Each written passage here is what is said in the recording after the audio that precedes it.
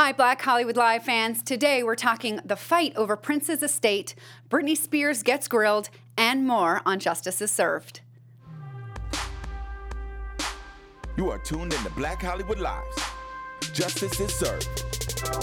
Hello and welcome, Black Hollywood Live fans, to Justice is Served. Thanks for joining us on this May 4th, 2016. I almost said May 4th, just because everybody's posting all these May the Force be with you on Facebook and such.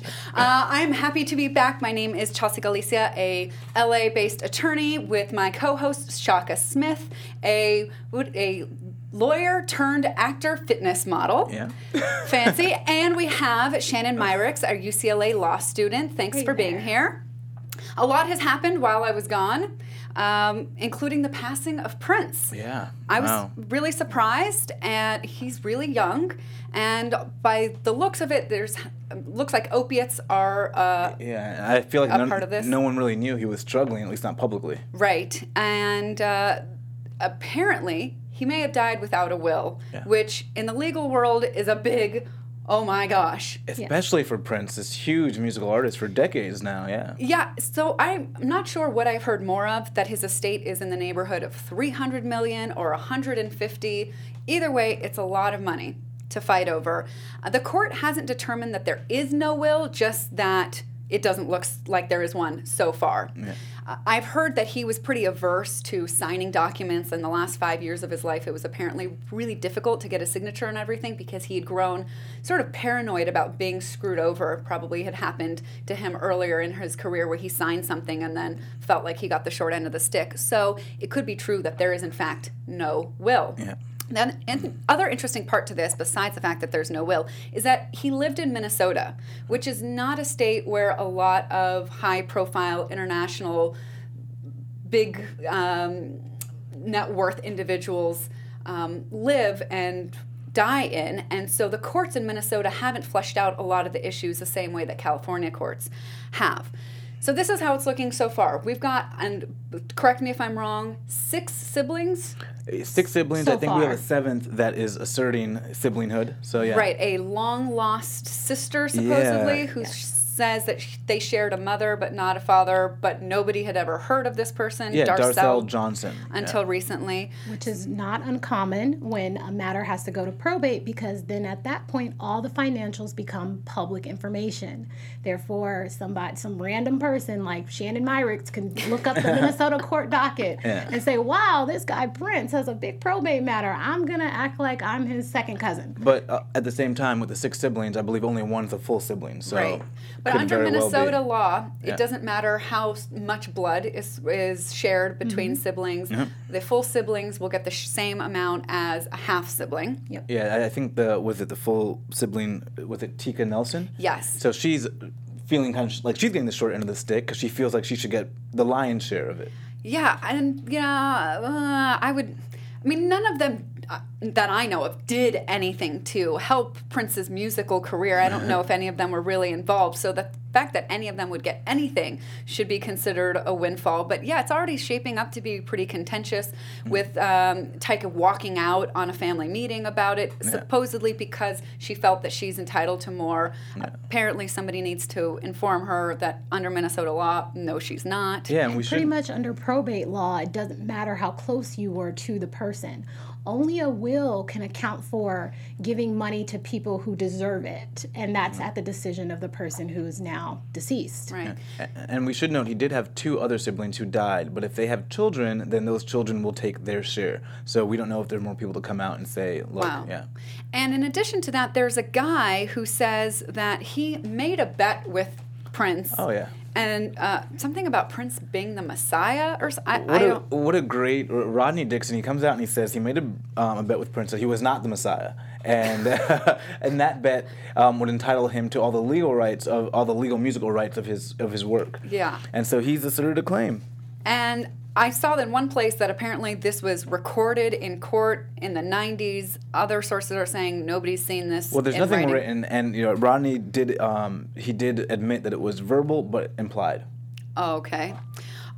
Good luck with that. I don't think that's going to go very far. Oral contracts can stand up in court. I think there's a statute of fraud issues in that the value of Prince's music collection is more than the standard for violating the statute of frauds. I think it's at least $10,000. Right. I think So it can't be oral. So. as much money as this is, I wonder if these people realize that they're really fighting over less than half of whatever was left behind. Yeah. Because between federal and state taxes, less than 50% of this is going to be left. Oh, but you do know that Prince, I'm sure, posthumously, that estate will be making a lot of money. So This is really true. Especially, have you heard of this like secret music vault that apparently nobody has been in? People know it exists because they've seen a door.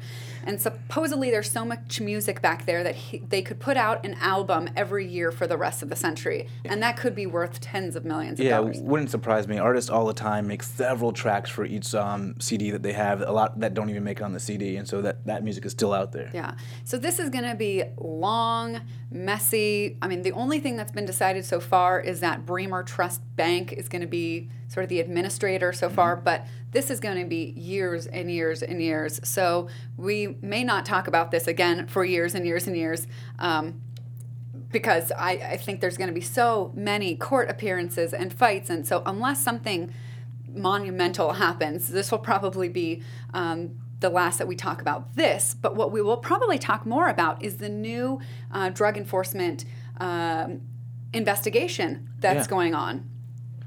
Supposedly into the doctors and the pharmacies and maybe any enablers that were helping Prince get a hold of opiates, specifically Percocet, that he may or may not have been lawfully prescribed. Yeah, we do know the day before he died, he went and filled a prescription, I believe, with Walgreens, but he skipped about several other Walgreens on the way to get there. So it looks like he may have been kind of shopping around. Yeah, and I think up until recently, doctors felt maybe, I don't know, helpless is the right word, but they felt sort of inclined to give patients what they wanted, because if they said no, the patient would just go somewhere else.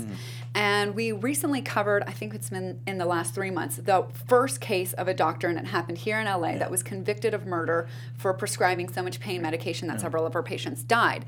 But without cases like that, doctors sort of feel like their hands are tied, I don't know, because they have an ethical obligation to do no harm. Right. And yet many doctors have given out prescriptions that probably were not needed or were beyond a safe amount or went on for a longer period of time than should have been given. Well, I think it's tough when you have these high-profile stars that come in and probably demand certain things, and from what you can see, that maybe these things are helping them, and it's helping him perform, and he's still giving shows. So maybe it's not as detrimental as I think it may be to him. I do think that if the prescription is supposed to end and you extend it, you're not helping anymore, you're hurting. Apparently this has been going on for a while, because he had hip problems, a surgery in 2010, and by that point he was already a regular user of Percocet. So I'm glad that there is an investigation. I have my doubts about whether a federal agency is going to crack down on anybody, on any particular doctor. I think there will be a lot of finger pointing. And he's the one, she's the one. Because we don't know if he went to several different doctors, and each doctor had no idea to bet that he did. I mean, that is typically so he may have been overprescribed, and with each doctor not knowing that they were overprescribing. So yeah, it would. Well, it'll be interesting to contrast this story with one I guess we can cover now, the medical marijuana case. Oh yeah. So. On the one hand, in the Prince story, the feds are going after drug enablers. And then in this other story that we're covering, they're dropping a case against a major, I guess, drug dispensary. It's the nation's largest marijuana dispensary. Yeah, Harborside Health. Yeah, so this place is up in Oakland, and not only the largest in California, but the largest in the whole nation, apparently. And the feds for 4 years have been trying to shut it down, and then recently just dropped the case. No explanation, just done. What do you think led to the feds deciding to no longer pursue the case to shut down Harborside? I think one thing is the exhaustion of funds and the fact that the dispensary put up a really admirable fight. This is a model dispensary. This is not some fly-by-night little corner shack that's just masquerading as a medical facility. They have the support of the city councilmen in Oakland. They have the support of congressmen in the state of California. So this is not a simple case. This is not a simple matter for the feds to kind of fight. Do you think that this result is specific to Harborside because of all of these allies that it had sort of built up, or is this a larger consequence that the feds are not going to go after any of these medical marijuana facilities in California or any other states where it's legal, although federally it's still illegal? Well, I think at least in California, everyone knew that this Harborside fight was a larger fight. And so in 2014, you had Congress pass an amendment that said that no federal funds would be used to go after state legal marijuana dispensaries. And so I think that really was dispositive of the dropping of the case here. Yeah, I think it's a trend rather than an exception in this one case. And it'll be really interesting to see. There's going to be lots of talk about marijuana in the news coming up to the election, because in California we're about to decide upon whether we want to legalize marijuana recreationally. Yeah.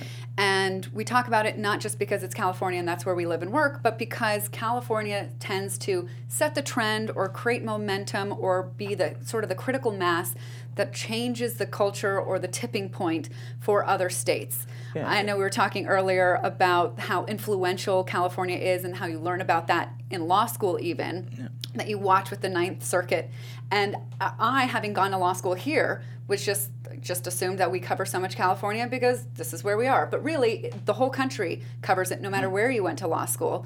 And they say, pay attention to California. At least in your school, they said pay attention to the wackos out in California, which I can tell you went to a more conservative Yeah, you go law to a conservative school. law school, yeah, in Virginia. Right. What did they call us in the Ninth Circuit? We just kind of think you guys are batshit crazy in the Ninth Circuit. okay, thank you. And so, but leading the nation in progressive politics, just crazy stuff. I mean, I do think California does set a progressive tone, and so I think we observe that across the country. Right. So that's why I think it'll be interesting to cover in the coming weeks and months the stories that come out, and eventually, perhaps after the result in California, whether the federal government will change its tone. I think it's heading there because, I mean, it's a big business. In 2014, it looks like we made $570 million in income through dispensaries. It's going to be hard to argue. 50 million of that went to taxes.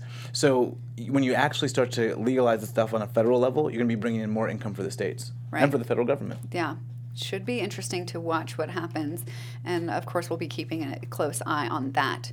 All right, so now on to Britney Spears getting grilled. Britney Spears has not been in the news recently, but you'll remember from way back in the day when she was in the news every day for every time she went to get a cup of coffee or whatever. The good old days. She was going crazy. Like 2007, 2008. She was Quarter entertaining. life crisis. That's all. We all experience it, right? Well, she had the misfortune of dealing with what to me seems like this creepy guy who inserted himself into her life, Sam Lufty, but he claims that Britney asked him to be her manager, and he is now suing Britney and apparently her father for unpaid amounts owed due to that managerial work and because Britney Spears' dad punched him. Yeah.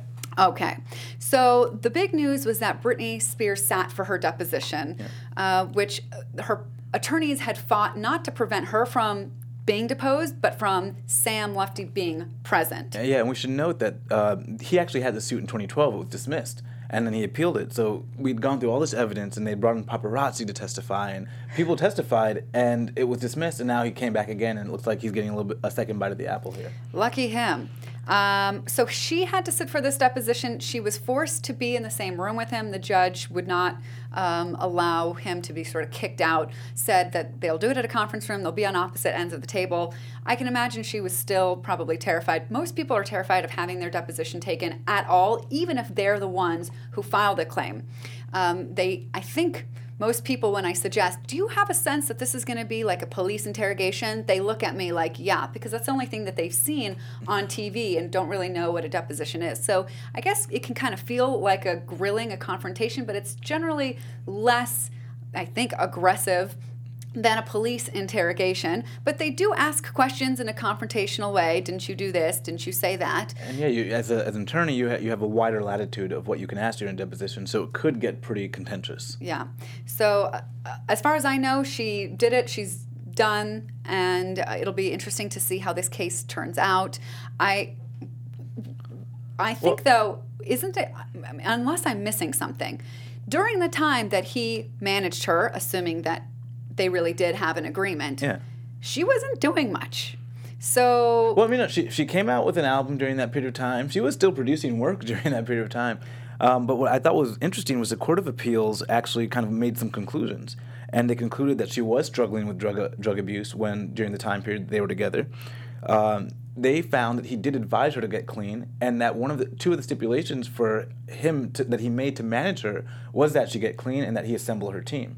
So the court concluded that they found these elements from Sam Lutfi. Yeah, that's pretty shocking that they found that she, I mean, this is quote, from that findings that she was a drug abuser. Yeah. It doesn't say which kinds of drugs. Yeah.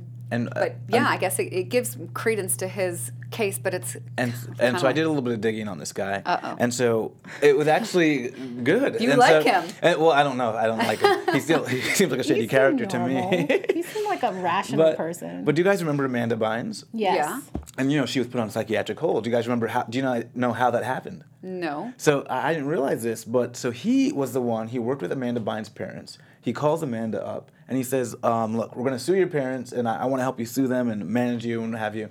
What a shitster! So we're going to have you come to L.A. because I believe she was in New York at the time. Meet the lawyer, and then we're going to go to the London hotel in Hollywood and go confront your parents with the lawsuit. Amanda says, "Okay, great." Gets on the plane. So he's taking her now to the lawyer's office. But where he really takes her to is a hospital in Pasadena. And apparently the hospital looks like an office from the outside. Yeah. And when she got in there, she was surrounded by medical personnel, and that's when they involuntarily committed her. So he manages their personal lives. To some degree. And so the parents were actually thankful that he helped and was able to get Amanda back to L.A. to commit her. And the whole confronting the parents with a lawsuit was really... That was just a ruse to get her to fly back to L.A. Huh. So he may be some sort of Svengali of substance abuse and helping people get into it. Apparently things didn't go well with Britney Spears' family because the father is alleged to have punched him. So I don't think the relationship panned out this time. I don't know. I don't get a good sense of this guy, but I guess if there was an agreement, then agreement's an agreement, and he would get his, 15%. But I had believed that she wasn't really doing much at that time, that she didn't come out with much. Yeah, she came out with an album during that time, yeah. Wow, it shows how much... And then that's when she did the whole MTV performance, and that went sideways. It was from a single from that album. Oh, yes, I do remember that. Yeah. All right, okay, so we shall see about that. All right, and so now a follow-up story to a story we first covered when it happened 1 year ago. This was an officer-involved shooting of an unarmed black man. It happened on April 2nd, 2015. It involved, and I say officer, I guess I should do air quotes, because he was a volunteer reserve deputy Robert Bates, who was 73 years old. Let's roll the video so that you might be refamiliarized with what happened here. On your stomach. Now.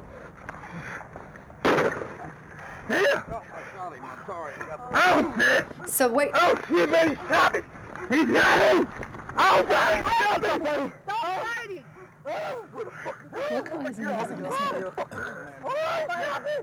He shot me. He shot me. You mad, motherfucker, you hear me? I'm fucking mad. Fuck up. Oh, God. God, this is so disturbing. Yeah. All right, so what we saw here was what happened after officers tackled him. He was involved in the sale of a firearm. Cops showed up. When he ran, cops chased him, took him down, and the reserve cop took out what he said he believed was his taser, and said, "Taser, taser," and then pulled sort of, I don't know what it's called on a taser, but essentially the trigger, and said, "Oh, shoot, I shot him. I'm sorry." So shot him in the back, and yet the officers are still on top of his head, still yelling at him. When he says, "I can't breathe," one officer says, "Fuck your breath," and you ran. So as in just totally ignoring the fact that he was shot, which was one of the defenses, was like, nobody heard that he... How do you not hear that shot? Yeah. And I imagine there would be blood, and the officer said, "Oh, I shot him." So this man, Eric Harris, died, And the reserve cop was charged with second-degree manslaughter and this week was convicted. And the jury recommended the maximum sentence of 4 years. Do you think that the jury got this one right? Well, for me, I do think they got it right in terms of getting the sentence for the guy. But I believe that the deputy made a mistake when he shot this guy. And so this is kind of born out of this whole idea of slip and capture. So we had Sergeant Jim Clark that was sent in to... This slip and capture thing, this is the defense. Yeah. Well, Sergeant Jim Clark went in to investigate what took place. And so he came up with this idea of slip and capture. And what slip and capture essentially is the idea that in the heat of the scene, that the officer, the reserve deputy, when he grabbed for his gun, was thinking he was grabbing his taser, and because that was the overwhelming idea that he had in his mind from previous times in that situation, he wasn't able to distinguish between the taser and the gun. And he actually provided a couple of reasons why it was clear. Number one, he says, "I'm sorry, I didn't mean to," he said, "I'm sorry, I shot him." Mm-hmm. The gun flies out of his hand because he wasn't expecting recoil. And he only shoots him once, so he only tapped the trigger once, whereas officers were trained to do it twice, whereas with a taser, you'd only do it once. So these things together made me believe it was a genuine mistake. However, life was lost, and he did deserve some time for that mistake. What do you think of this slip and capture thing, Shannon? So it's not rooted in science. So that's my issue with asserting a sort of psychology type defense. Part of the slip and capture is that you're used to doing something so many times and you're told to do something slightly different. And in the heat of the moment, you do the thing you usually do, which is grab for your gun. How many times has when this guy... someone is running with no weapon in their hand, hands flailing wildly, so there's no gun in their hand. Right. You're so used to grabbing a gun, and you're supposed to grab your taser, which is canary yellow, versus a .357 revolver. Very different types of objects. A taser is very thick and chunky. A revolver has a nice curved, petite, feminine handle. I believe the possibility of that mistake, but I think it was a very egregious mistake. Okay. And this is not the first time that this kind of defense has failed. Certainly. This was introduced in the all too familiar Oscar Grant case. They tried to assert that Officer Meserly had attempted to go for the taser, so used to going for the gun, went for the gun instead, and shot multiple times. Right. That defense failed. That defense is never held up in court. Yeah, I don't know if we need a term for the defense, but do I think it's valid to say an officer made a mistake and he didn't intend to shoot a victim? I believe that's valid. I mean, the fact that it's just so go-to that everyone goes for their gun, that it's well, yeah, of course he made this mistake. Every day he goes for his gun. This is sort of what's wrong in the first place. Yeah. Exactly. This is implicit bias. And I think what upset me the most, though, I was fine with that. To me, it looked like the guy made a genuine mistake. 73 years old, he probably shouldn't be out there in the first place. Which is a whole other issue. Yeah, so he probably shouldn't be out there in the first place, but I do believe he made a mistake based on what I saw in the video. What I didn't like was the officers, fuck your breath and that kind of thing. And they came out and said, oh, there's something called auditory exclusion.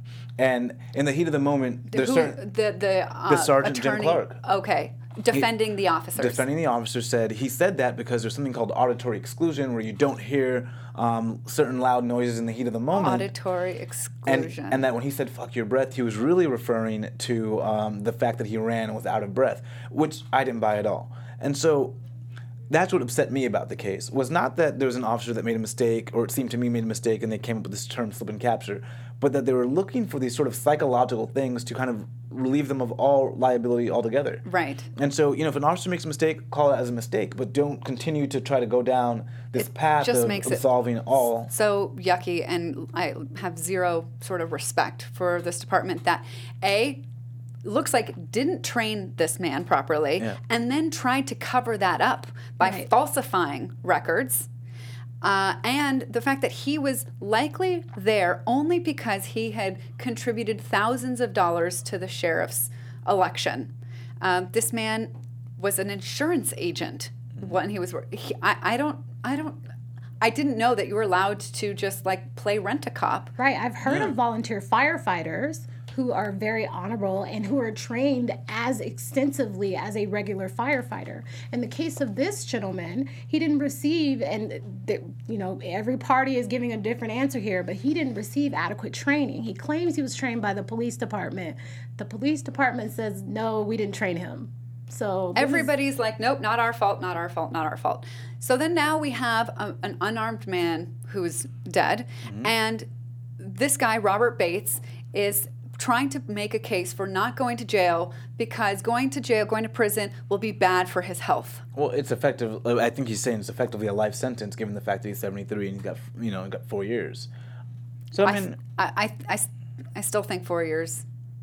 I mean, his attorneys, Robert Bates' attorneys, were trying to make the point, like, this man is not a threat to society. I do think it was a mistake. I don't think he's a threat. I would be more inclined to give him 4 years of house arrest or something along those lines. Do I believe he belongs in prison?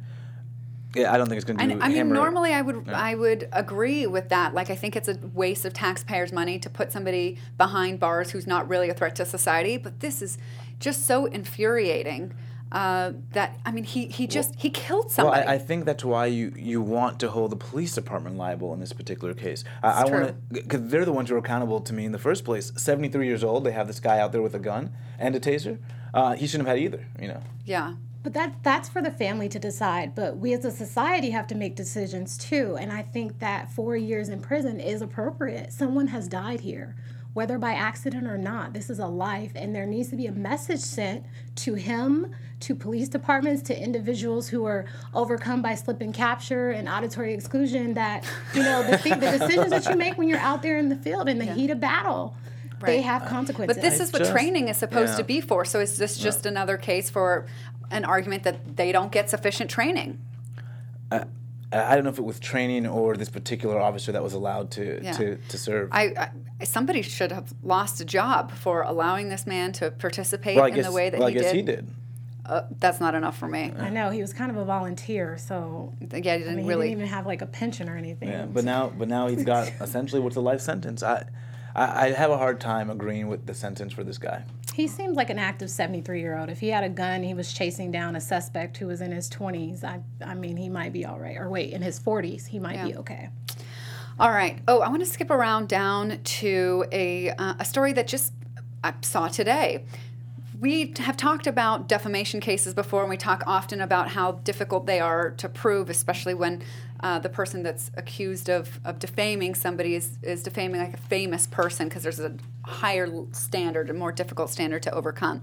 But apparently Sean Penn has reached that difficult standard in his case against Lee Daniels. Mm-hmm. Lee Daniels, a while ago, I don't even remember when this was, a year or two ago, referenced Sean Penn when talking about Terrence Howard. Terrence Howard was in the news a lot because of domestic violence issues with his then wife.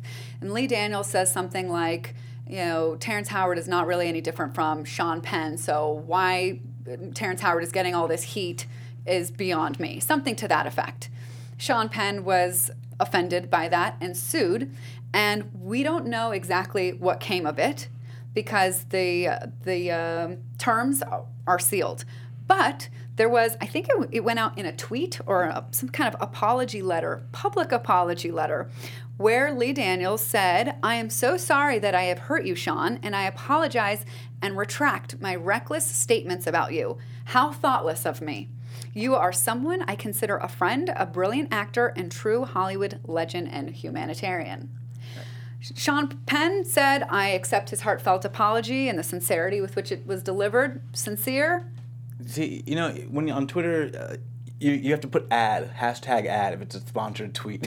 And I wish they could put hashtag settlement. Yeah. Clearly this was part of the settlement, right? Yeah. That, and apparently Lee Daniels is going to be making a contribution to Sean Penn's relief organization for Haiti. And that's all that we know. Yeah, I'm sure. I mean, if he believes that, Sean Penn did not engage in what he was referring to, then I'm sure there's a sincerity in it. Yes, Do you think that he came to realize that Sean Penn had not committed any act of violence that would make this statement true, or that he was just like, I'm not going to go through this whole lawsuit process to try and prove that he is violent? Right. I think he did not find any evidence that he was violent as a defense to support himself, because with defamation, a defense is that everything I said was true. Right. So it's not defamation. But I think ultimately Lee Daniels just figured the juice was not worth the squeeze. And that's my saying for when, this is not worth the battle, true or false. I just want this to go away so I can move on with my multi-million-dollar Well, career. now you got something to talk to Lee Daniels about when you see him around. Yeah, right. I think it's just kind of indicative of our kind of culture where everything you say is out in the news and it's there for 24 hours around the world. But that's it's not like a little slip. No, I think when you make those kind of off-the-cuff statements, in the past, it didn't get very far. Very few people heard it. Now enough people hear it where maybe the person who's the subject is more concerned about it because it now gets so much attention. Yeah. And so you can't let a little slip that no one would have noticed, go unheard of. Yeah. So you think next time you'll see him at the gym, you'll be like, hey, nice tweet. Yeah, so I like your tweet. Yeah. That's a good intro segment into Sure, it. I'll love that. Yeah, I love to be reminded of that settlement, right? All right. Okay. So now we're going to do something a little bit different. There was a White House report that looked at the effects of mass incarceration. Came out with a lot of numbers, figures, some things that we knew or suspected, some that we didn't, some solutions. And so I'm going to do a little quiz type show so that we can present everything that this White House report documents. Because I think it's a really good look at where we are in our criminal justice system right now. So, this report looked at the years 1980 to 2014, right? So most of our lifetimes, right? My entire lifetime? My entire lifetime. Yeah, okay. And in this time, we've, tried this whole tough on crime approach. And the short conclusion of this study was that it's a sprawling, expensive, and largely ineffective system at reducing crime or rehabilitating offenders. On just that, any surprise? Oh, no. No? Okay. So let's see if any of these numbers do surprise you. Okay, so we know that the U.S. is home to just 5% of the world's population, but it houses what percent of the world's prisoners? Yeah, we saw that with 25%. Yeah. 25%. All right. 1/4 of the world. Which translates into 2.2 million people that are in federal, state, and local prisons or jails. Between 1980 and 2014, there was a dramatic increase or decrease in the crime rate? Oh, decrease. Increase. In the crime rate? Decrease. Crime rate. I'm Yeah, sorry, I'm crime thinking rate. of prison population. Yeah. So that's one of the first interesting things is that our population has gone up of prison population, but crime rate has gone down. But that seems like a good thing, right? Well, yes, but then later on we'll discuss sort of the relationship, causal or otherwise, between the two. All right, so the prison population during that time grew by what percent? I'll give you some. Oh, yeah, 220%? Yeah. And violent crime rates fell about 40%, and property crimes fell about 50%. Mm-hmm. All right, so that might make some people say, oh, look, all this incarceration has been doing us a lot of good. Do you think that's true, yes or no? I think the relationship is in reverse. Yeah. But I do think there must be some nexus, right? There's got to be, prison population goes up, crime rate goes down. I think there is some nexus in that. Well, the research does not support that. The research says that the falling crime rate is due to rising income, which is kind of rough because there's a massive income inequality issue. Yeah. So that one kind of baffles me just a bit because in the last 30 years, income has not risen. Wages have stagnated for the middle class. Most of the gains have gone to the 1%. So that's interesting. But they also cite falling unemployment. Here's an interesting one, a decline in the number of young Americans. Well, yeah. Because as we age, I guess we tend to commit less crime. Yeah. And so it's just the demographics have caused the reduction in crime. Improved police tactics. I wonder what those ones are. I guess on this show, that one we should have just stricken that one. Right? It also cites declines in alcohol and crack use, as well as a reduction in exposure to lead. That one's really interesting to me. See, but I thought for me, those confounding variables are great, and that doesn't explain to me, it doesn't explain away the fact that rising prison population, lower crime rate. So that to me does seem like there's a nexus, because these were all confounding variables. They were conjecture. I mean, I guess they were looking at certain markers that might explain it, but to me, I think there's also a nexus between more incarceration and lower crime rate. Oh man, I did not see that in this report, and I've not seen anything that specifically addresses that, but everything that I have understood says that there's not really a relationship. I mean, there are... Because they're talking about rising incomes, falling unemployment, but these are all sort of conjecture as to why these things are happening. Right. Okay, so while there were arrests, while the arrests for most crimes declined between 80 and 2014, there was one exception. One crime had a mass increase in number of arrests. Do you know which crimes? Thinking drugs. Yeah, Yes. the war on drugs. Drug crimes. 90%. Right. Arrests for drug crimes reached their peak in 2006, with law enforcement arresting 2 million people that year alone. Crazy. That's nuts. That's crazy. All right, so here's some more confirmation, I guess, of what minority communities have been saying for a long time. The report cites a large body of research from multiple disciplines, including economics, sociology, psychology, and criminology, that has found that for similar offenses, blacks and Hispanics face a higher likelihood of arrest and conviction than whites, as well as harsher penalties. Mm-hmm. Duh, Yeah, no surprise there. No surprise. All right. The question, though, I think a lot of people might be asking, well, is that because blacks and Hispanics possess illegal goods more often than white people? The answer to that? Absolutely not. Right. True. Not true at all. The black population, Hispanic population, and white populations are all said to use and possess drugs at the same rates. But blacks and Hispanics are more likely to be stopped and searched by police, which in turn turns into more arrests. Mm-hmm.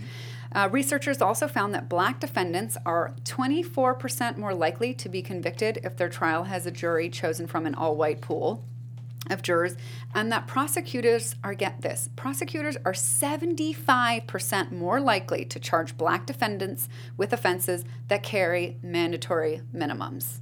And that mandatory minimum thing is one of the things that has caused a huge population growth, because people are being held on to longer. Yeah. And I wasn't actually, the black defendant with the all-white jury, that was, disconcerting. But they didn't look at like a white defendant with an all-black jury. Because does that ever happen? That's very unlikely. But I'm sure it happens. But I think we could probably count the number of times on fingers and toes. To be selected for a jury, you have to be, in certain states and counties, you need to be registered to vote, or you need to have an ID, or you need to have an address and have been at that address for a certain amount of time. Those sort of factors don't usually come into play for people of color. There are just more white people who end up being selected for juries, even if they lived in a majority black town. No, I completely agree, but I just wonder what that statistic would look like. I'm guessing it would be unimpressive. I don't think it would change anything. I think implicit bias against black people even operates within black people, to where if there is a white defendant, I think even an all-black jury could potentially have reverse implicit bias and think that the person is guilty versus innocent. I think it's possible, but I would have liked to have seen it at least mentioned or included. Looks like we've got a homework assignment for you. Yeah. All right. But I did say that the prosecution, though, that to me was the most egregious statistic, because they are really the ones pushing mandatory minimums. And so for them to not have, and they're the legal community. They're you and I. We're supposed to have that sort of. Well, the prosecutors are pushing for these crimes, and that we as voters have allowed these mandatory minimums. I'm just saying, as to be attorneys, set. I can't believe that there are prosecutors out there that are behaving in this manner. Oh, I can. So if convicted, black defendants regularly receive longer sentences than whites for similar crimes. These trends mean minorities are more likely than white defendants to have an existing criminal record when they are charged with a new crime, which increases severity of punishment. Yeah. All right, so how much... I'll give you a hint. It starts with a B for billion. How much money does the U.S. spend on incarceration each year? Well, it's $80 billion. 80 billion. On the entire criminal justice system, I think, Shannon, you were about to say $270 billion. It's a lot. This one's interesting. The U.S. employs 2.5 times more corrections officers per capita than other nations, but employs 30% fewer police officers per capita. That doesn't make sense to me, because I thought correction officers, parole officer, probation, that those would cost more to taxpayers than police officers. Well, yeah, I mean, I think we got caught in a situation where the prison population was getting so high, we still needed to police that, internally. Okay, so but that, do you think that this is something that's like wrong, or you're like, oh yeah, that makes sense, we should keep that up, or you think we should reverse that and have more police, fewer correction officers? We should be attempting to reverse that, but the only way to reverse that is to start to deplete our prison population. Right. All right, so in 2013, how many states spent more on incarcerating people than on higher education? 11. Good job, 11. That's pretty sick. I hope it's not California. I hope we're not included. The threat of longer sentences does or does not appear to deter potential youth offenders. Does not deter. Correct. Yeah, they found that juvenile arrest rates barely respond to lengthier expected sentences. Well, yeah, I mean, you're a kid committing crimes. I don't think you go out and go, oh, well, just found out, extra couple of years if we do this crime. Yeah, based on the mandatory minimum statute in my state, Yeah. I steal this candy bar again, I'm going to get a mandatory 4 to 5 years. Yeah, no. True or false, the rate of recidivism increases for each additional year behind bars. True. Yeah, I didn't read that, but yeah, I'm sure that's true. Yeah. I didn't realize that until this report. I mean, I knew the recidivism rate was high, but to have a connection between every year that you're in there, the higher the chance. I mean, I guess it makes intuitive sense, but this is, oh my gosh, this is not good. When these people that have been in jail for 10, 20 years come out and we wonder why they go back, it's because their whole life has been set up to live in a confined. system that's not rehabilitative. Right. Yeah. And at least in regards to drug offenses in particular, they say that prison is the worst place for a drug abuser to go because they end up actually having more access to drugs, less idle time, and no actual medical help for their problem. Right. All right, so in terms of a solution, the study looked at several areas of investment and found that a couple would be cost effective. Any guesses as to what areas of investment the study found would be cost effective? To stop recidivism? To address the mass incarceration, the costs, and the, I guess, effectiveness. Well, one of them, which is interesting, I don't know how they studied this, but they said increasing the minimum wage to $12 an hour by 2020 would be cost effective in reducing crime and incarceration. And the other was expanding the police force. The one that they looked at, but that did not look to be cost effective, and I can't believe they looked at it, seems kind of silly, is increasing the prison population, so sort of like maintaining the status quo.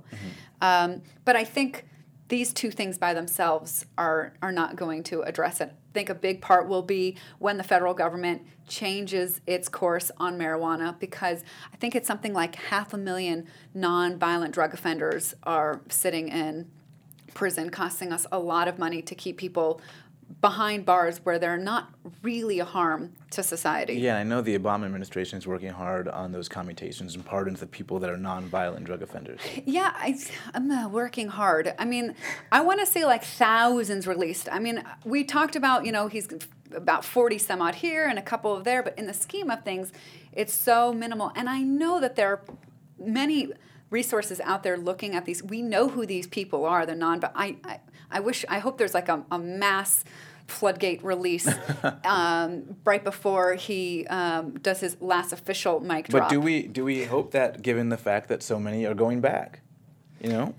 Well, we know what is it, 2/3 are arrested within 3 years and 75% in 5 years. The problem will be education. The good thing is that once the law changes, these nonviolent marijuana offenders will go out into maybe California if we pass our recreational law, and they'll smoke marijuana, the same thing they did to go to jail, and they wouldn't go back. That's, I think, what we hope happens. Or they can now become part of the legal marijuana industry, which up to this time has been most beneficial to white Americans who have been the ones that have been opening the dispensaries and gaining the profit from this.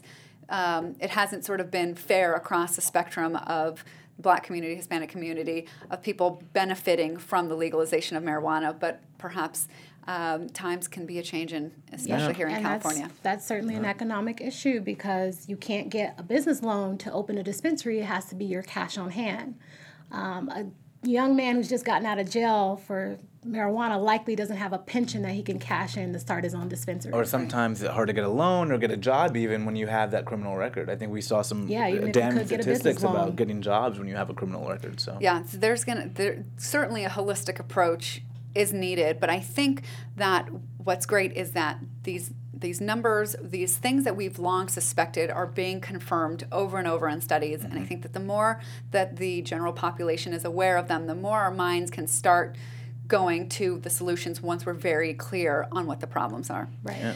So for that reason and more, I'm very happy that you joined us here today on Justice is Served, and I hope you join us next week. Before we go, please comment, reach out to us. You can reach me at Chelsea Galicia. You can reach me at Twitter and Instagram at Shaka Strong. You can reach me at Twitter at Shannon Myrick's. All right, everyone. See you next week. Bye-bye. Bye. See ya. From executives Kevin Undergaro, Dario Kristen, Tiana Hobson, and the entire BHL staff, we would like to thank you for supporting Black Hollywood Live, the first online broadcast network dedicated to African American entertainment. For questions and comments, contact us. info@blackhollywoodlive.com. Like us on Facebook, tweet us, or Instagram us at BHL Online. And I am the official voice of Black Hollywood Live, Scipio. Instagram me at KingXOBay. Thanks for tuning in. Hollywood redefined. The views expressed here are those of the host only and do not necessarily reflect the views of BHL or its owners or principals.